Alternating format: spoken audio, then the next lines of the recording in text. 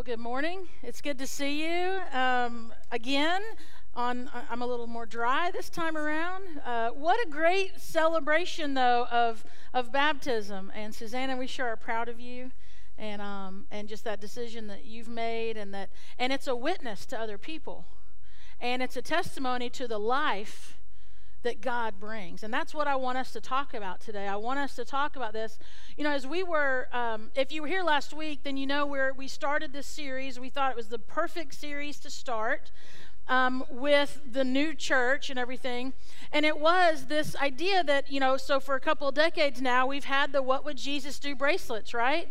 We've had those, and I don't know when it came out, but about a year ago, I noticed the HWLF, and I thought, it's He Would Love First. And I thought, well, that's so perfect, because we don't want to walk around with giant question marks, you know, as Christians going, well, I don't wonder what Jesus would do. No, it's He would love first. It kind of gives us a direction to go in, right? As followers of Jesus, well, if He would love first, then that's what we should be doing. So, and that's amazing. And then I thought, okay, well, let's take it a step further then.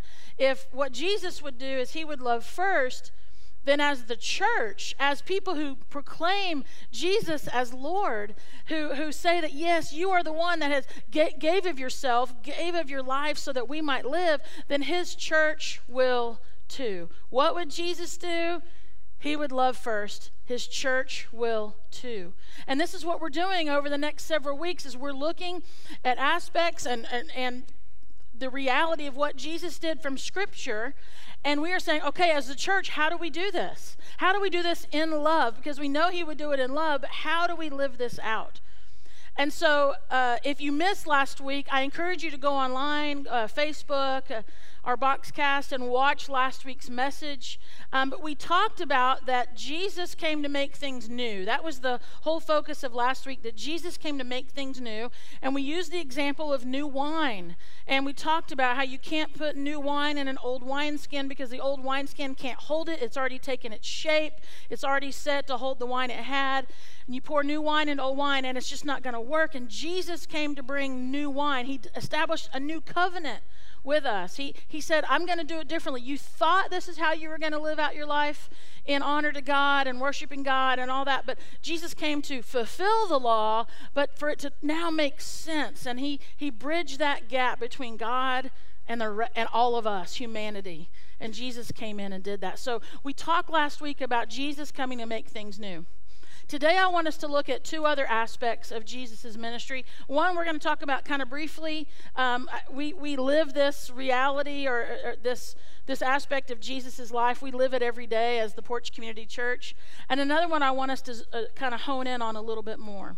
But the first one is this. So we know that Jesus came to make things new. We also know that Jesus, He would speak in a way to His audience. He would tell stories that were relevant to the people that were listening. Jesus told stories that were relevant to His audience. So if that's what Jesus would do, then guess what, as a church, what are we going to do? We're going to do that too. Okay? Jesus spoke, He used relevant stories to His audience, and so as a church, we'll do that too. In Matthew 13, verse 34, we find this. We find that anytime you find Jesus speaking to a group of people. Now, when He was just talking to His disciples or sometimes having one-on-one conversations, He wouldn't just use stories and illustrations. But what we find is every time He was talking to a large group of people, Matthew 13:34 tells us how He did it. And it says this: Jesus always used stories and illustrations when speaking to the crowds. I mean, that's pretty plain and simple right there. He always used stories and illustrations when speaking to the crowds. In fact, He never spoke to them without using such parables. So when Jesus was talking to a crowd of people, He knew that you've got people at all different, they're like on all different kind of, you know, journeys, their spiritual journey, where they are and their connection to God. Some people knew the law, some people didn't. Some were children, some were, 80, 90 years old. I mean, there was a wide range of people with life experience and understanding of who God was. So what Jesus did is He said, I'm going to tell you a story. And what do we do, folks? When someone is talking and they say, when I was 10 years old, you lean in, right? And you go, okay, here comes a story. Doesn't matter if you have a PhD or it doesn't matter, any of those things. When someone tells a story, you listen. And Jesus knew that was the way to get the listening audience to lean in.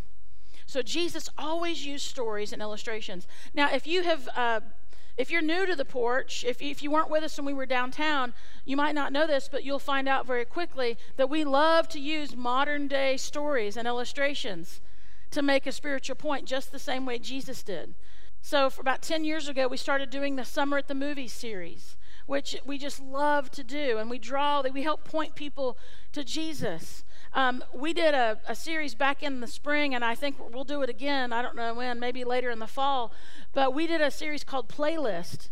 And Justin and myself, we pulled some songs that really speak to us and have had some kind of an impact or meaning to us. And we shared them as illustrations, as stories. And we pointed back to Jesus. We've done these things because Jesus did them. So as the church, this is what we will do too. Jesus told stories. His church will too. And I want to just add on to that.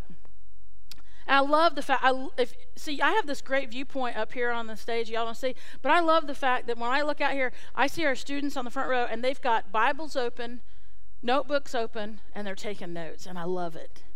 And there's a reason for that, well, I think it's good because it helps us learn, it helps us remember, it helps us go back and go, now, what was that? What was that verse again? What was that point? Because, God really spoke to me in that. Or if you're like me, I'm up here rattling on, and God's already told you something else, and you're like, I better write this down, right? That happens.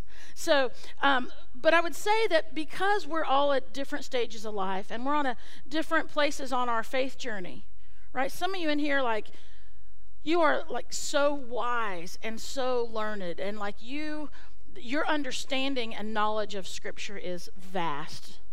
And then there's others that are going, I hope she doesn't ask us to turn to a page because I'm going to be really embarrassed because, one, I didn't even bring a Bible, and two, if I did, I wouldn't know where to turn. See, that's kind of where we all are. We're on a faith journey, right? But here's the thing. When I stand up here, when anyone stands up here and talks, this is a one-way conversation, okay? It just is. It's just the nature of what it is. So there's not a lot of conversation going on. When the real faith, when we really start to grow and take root in our faith, it's not when we're here in worship. This is a wonderful, amazing time to celebrate what God's doing. It is a wonderful time for God to kind of grab a hold of us and say, hold on a minute, listen, hold on a minute, lean in.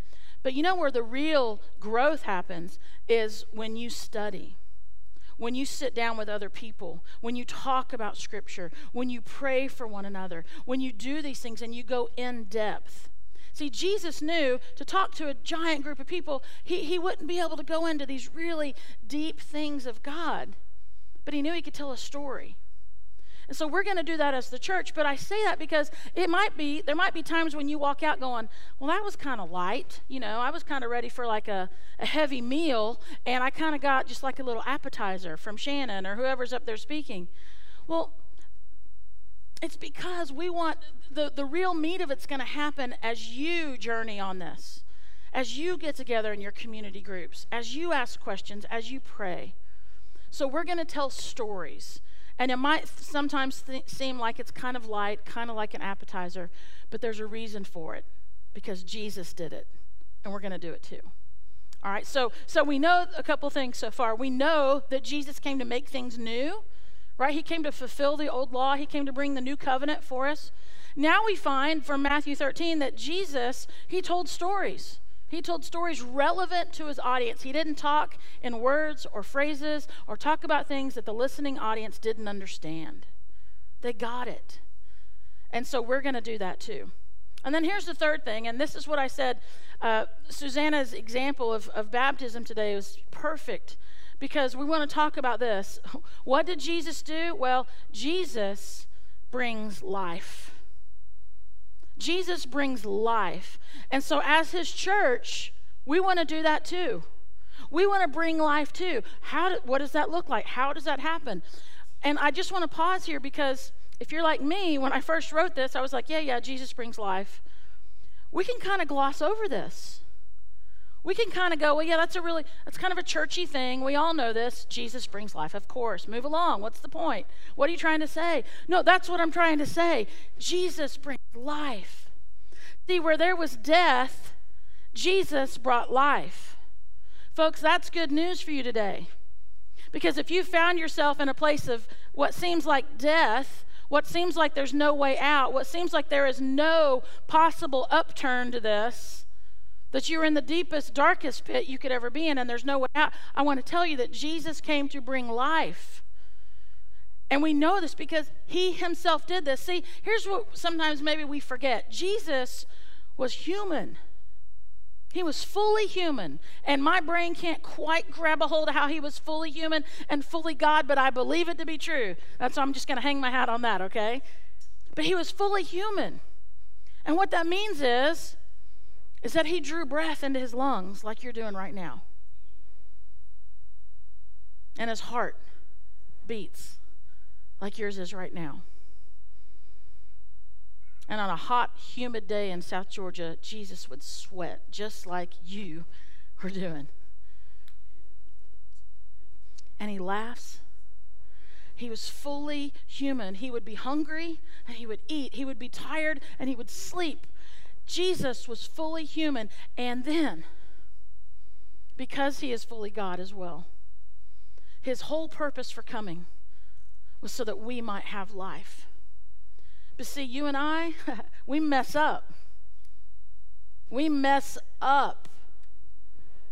We sin. And because God is so holy, there was a separation between all of us who mess up. There's not a one who hadn't. And God, who is holy, and we could not be together. And Jesus came to reconnect us to what we were created to be, in communion with God. Jesus came to connect us. And so in his fully human nature, he had to come because there was a price to pay for all of our sin. So he gave his life so that we would have life. He gave of himself. So here's what happens. See, we gloss over this. But he goes, he suffers acutely. He is tortured, he is beaten, and he goes to the cross. And after a period of time, you know what happens? He quits drawing in breath to his lungs. And his heart stops beating. And his body temperature starts to drop. And he stops sweating.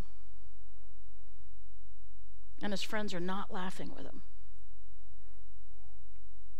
There is no hunger because there is no life. Jesus gave of himself unto death. Dead. And then 3 days later, by the power of the Holy Spirit of God, breath comes into his lungs again. Heart starts to beat again. His brain starts firing synapses again. He feels the temperature of the tomb. Is it hot? Is it cold? It's probably cold. It's there to keep the body fresh. The stone is rolled away. He steps out into the sun. He feels the heat. He sees two friends. He's alive again. Jesus came to bring life to death. Folks, that's powerful. He came to bring life to death. And so there was a real true death, and then there was a real true resurrection. He comes to bring life. He paid our debt, a debt that had to be paid. And the beautiful thing, folks, is that he didn't just come to give us one more chance. Because you know what? I've failed on my one more chance. No, he came to bring us new life, resurrected life. You don't have to be that person anymore. New life. Jesus came to do this. And in Ephesians chapter 2, we read the power of this that Paul writes. He tries to put it into words. And Paul says in Ephesians 2, verses 4 through 6. Now, hear this. It's a fairly well-known passage, but hear it in light of Jesus dying and coming to life. He says, but God is so rich in mercy. See, we didn't deserve this. He is so rich in mercy, and he loved us so much that even though we were dead because of our sins, dead, he gave us life when he raised Christ from the dead. And it is only by God's grace that you have been saved. And verse 6. This is the powerful part because, see, Jesus came to bring life. This is it. For he raised us from the dead along with Christ and seated us with him in the heavenly realms because we are united with Christ Jesus. See, the resurrection that Jesus experienced, folks, when we say yes to him, we have that same resurrection. We are no longer dead. Jesus came to bring life. And as his church, we will too.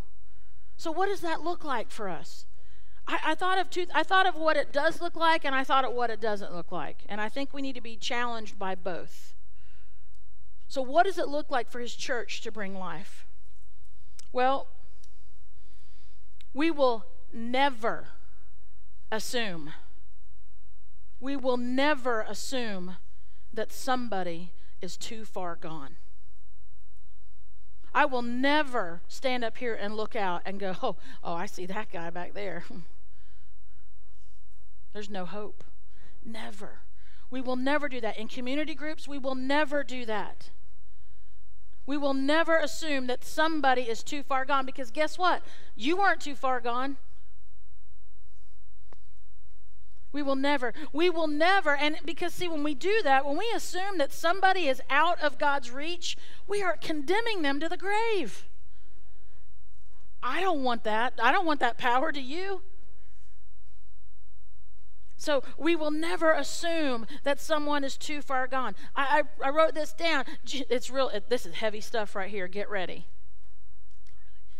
Jesus doesn't give up on people, and neither will we. Jesus doesn't give up on people. There's people you know, and you're like, man, I've given up. They're done. I'm done. You know what? You might be done, but Jesus isn't. You might be done with somebody, and that's okay. You're not their Savior.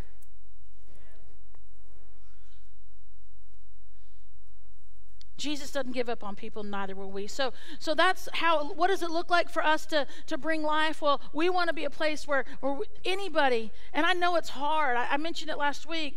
One of the biggest spiritual steps I ever took in my life was just showing up. I mean, pulling into the parking lot was tremendous for me when I was 24 years old and lost as lost could be.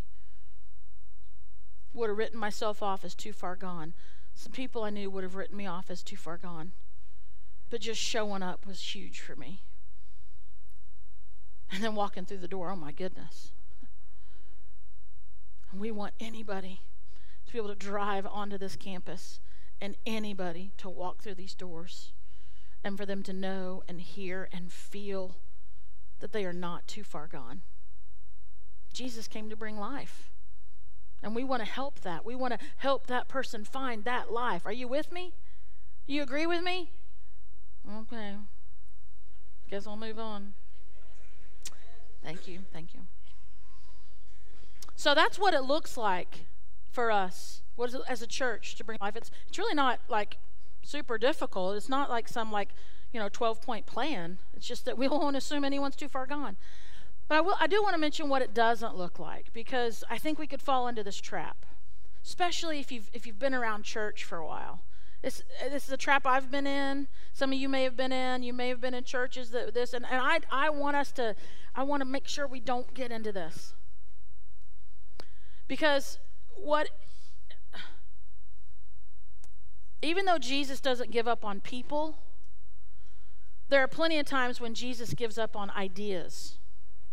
Or when Jesus gives up on our plans, like that was not a good idea, like stop doing that. He didn't give up on us.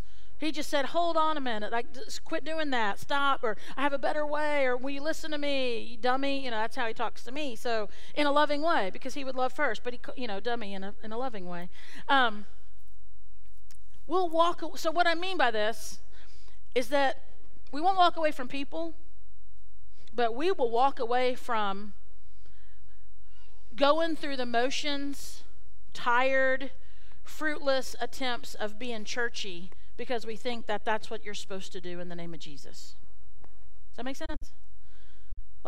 Because here's what I know. Jesus spoke against a tree because it wasn't bearing fruit. He was like, you're supposed to bear fruit and you're not bearing fruit, so curse is on you. Right? So he didn't say, who planted this tree? You're done. No. It's just the tree. Right? So what I mean by that is that, like, when I think about as a church, like programs, ministries, we can use lots of terms, opportunities to serve, we can call them lots of things, but when those things don't bear fruit, when those things no longer do what they were intended to do, or even if it started with a great idea or whatever, or it worked for a while, when those things don't bear fruit, that aren't doing kingdom work, then we're just going to let them go. And I think it's important for us to hear this as we kind of establish ourselves as a church, is we want to be willing to let things go, not people. So we don't want to just keep doing church a certain way because that's the way it's always been done. It's not producing fruit. Let's stop. Where I think a lot of churches, and I would say Christians, and I know I've been guilty of this as well, but where a lot of churches can get off track is that we start to put programs before people. We start to say, oh no, this program's really important. Yeah, but there's some people that we're not mentioning. No, but this program, it's so important. Yeah, but what about there's this guy and we want to share with them. But no, it's about the program. And we want to make sure that we're not about that. If it isn't life producing, if it doesn't have kingdom growth as the end goal, then what I want us to do is to be able to cut that loose without a second thought.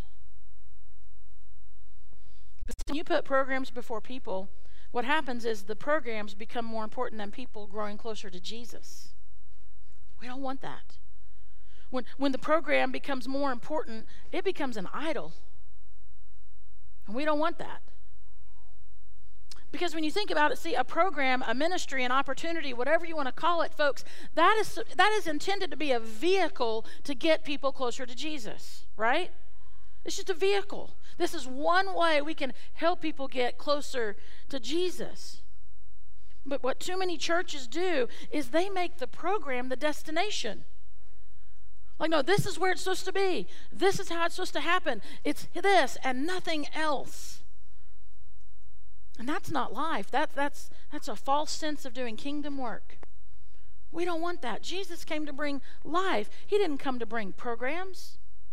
Now, can he minister to people through programs? Yes. Can he minister to people through worship services and missions and community groups and student ministry and our kids ministry? Yes. Yes.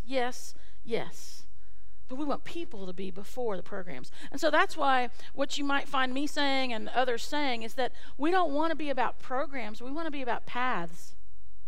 Like a path. Like, here's a path.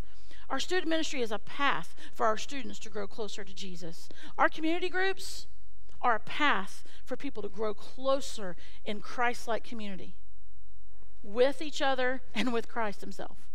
Right? That's what we want it to do. We want our kids' ministry, our Porch Kids, that is a path for our kids to learn about our God and his immense love for them. Everything. Our serve teams, all the people you see in the red shirts that are serving, these are paths for people to say, here's one way I'm serving. This is one way I'm giving back. I'm offering my time, my skills, my experience, my sweat, parking team. Here it is for Jesus. It's a path. Paths instead of programs. And here's what happens. See, when you view things as just a path, if we ever find ourselves getting off track, Like suddenly it's not really, maybe we find ourselves going, hold on, this isn't really drawing people closer to Jesus like we thought it would. Or when maybe when we first started it did, but now it's not. When it's just a path, guess what you can do? Is you can go, well, how about let's get off this path? Let's turn around. Let's just recorrect a little bit. Let's just kind of get back on the path. But let me tell you, when the program becomes a destination and you say, hold on, let's not do this anymore, people will lose their minds. Especially when it comes to church. Jesus came to bring life. And as a church, we want to help people do that. So we want to be willing to say, Lord, what is it you want us to do? Lord, what is it you want us to stop doing? Lord, what is it that we could do better to honor you? Because it's just a path. Jesus came to bring life. So what we find so far is that Jesus came to make things new. So if you came in here today and you're like, man, this is old, this is tired, this is done. I have good news for you today. Jesus came to make things new. He came to bring you new life. Where you were dead and done, and where you thought you might have been too far gone, Jesus comes to bring life. When we celebrate that, why did I when Suzanne and I were in the baptismal, why did I put her under the water? Because it represents going from death to new life. That water representing the cleansing of the Holy Spirit of newness. That's what he came to do in us. And we want to share this, so we know he came to make things new. We know that he came to bring life, and we know that he spoke in a way that everyone could kind of get it. And that's what we want to do as his church. There's a couple more things we're going to look at over the next few weeks. What would Jesus do? He would love first. And his church will too. Let's pray together. Father, I thank you for the beautiful sacrament of baptism that we witnessed this morning. And Lord, I thank you for that just visual, because you teach us, you teach us visually. You know our senses. You know that we see and hear and smell and touch and all these things. And you gave us sacraments like baptism and communion to help draw us in and to remind us. Where that baptism represents the new life found in your Son, Jesus Christ. And I thank you, God, that we don't have to go through certain ceremonies or things in order to be closer to you. You give them to us to celebrate them and to be reminded of them. But in this very moment, in this very place, I pray that by your Holy Spirit, you speak to those who felt as if they're too far gone, who felt as if they are in the grave of their life, that the decisions and the choices and the circumstances that have been around them, that they've been a part of, have just been too much. But God, I thank you for the huge spiritual step of showing up here today. And the courage that it took to walk through the doors. God, I pray that because of your Son Jesus, when we call out to you and say, yes, I understand my sin separates me from God. Yes, I understand I can never do it good enough for you, Lord. And we understand our dependence on Jesus Christ. That would be the declaration today of many, many people in this room that would call out to you. God, as his church, would you help us to be truly present in people's lives? God, would you forgive those of us who have written people off? God, forgive us.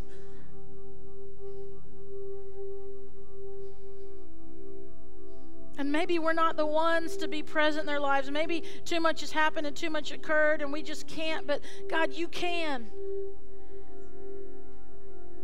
God, we pray for people to come into the lives of those that we just, it's hard. It's hard. God, would you surround those people that we're thinking of right now with godly, wise people, or draw them back to you. God, and I thank you that as you look across this room and you know every name in here, you know every single story, none of us are too far gone. Thank you for the life that you bring in Jesus Christ. Help us as your church to live that out as a reality everywhere we go. And I pray all this in the mighty name of your Son, Jesus Christ. Amen. Amen. Now I have a question for you. The last couple of weeks we've been asking people if they want to partner in ministry with us. And that's the term we use. It means the same if you were to go to another church and maybe they'd say, hey, do you want to join? Do you want to become a member? Well, we're just wanting to, do things a little new, a little different, challenge us to think differently. So we said, no, we're going to partner in ministry. That's what we're doing. And so the last 2 weeks, on our 30th, when we had our constituting service, and last week on our first Sunday, we asked people that would like to partner in ministry. If they would like to do that. So I want to offer that to you now. We had about 20 or so folks do that at the 9:30 service. So if you would like to partner in ministry and be considered what we're calling our charter partners, the folks that said we're there from the very beginning, I'd love for you to come and stand up here in front of the stage because I have a couple of questions I want to ask you. So are there any that would like to partner in ministry today? If you would come. It always takes that one brave soul. Good job. Good job, Drew Spell. Shapiro clan.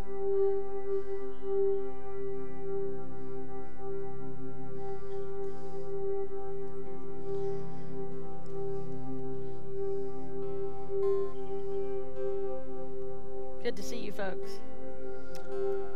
So I have 2 questions. And one, the first one is the most important. It's the same one I asked Susanna right before her baptism. And it's this: are you followers of Jesus Christ? If so, say, I am. Okay. So now, with that, and saying, okay, so you want to partner in ministry, what I would ask is, will you support this church? Will you be here? Will you show up when you're able? Will you sign up whenever we need help? When we need, I think about our Disciple Now coming in a couple of weeks, and oh my goodness, we're going to need so much help. You'll hear more about that this week. But will you do that? Will you share your gifts and your resources and in the ways in which you're able to help support the ministries of this church so that we can bring life to our community in the name of Jesus? Will you do that? If so, say, yes, I will. Yes, I will. Well, look out here. Folks, look at these fine people who are partnering in ministry today. I welcome them in.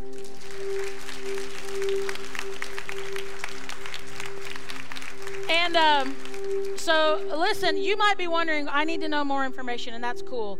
Write that down in your connection card.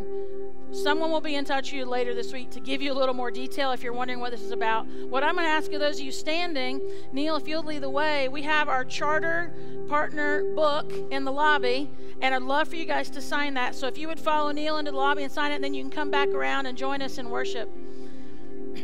Let's celebrate those folks again. So exciting. And now, before we return now to a time of, this is what we call our response time. It's like our heart's going, okay, God, we've heard your word. We've seen something. We've heard something. God, what are you saying to me? That's a beautiful time for us to do that.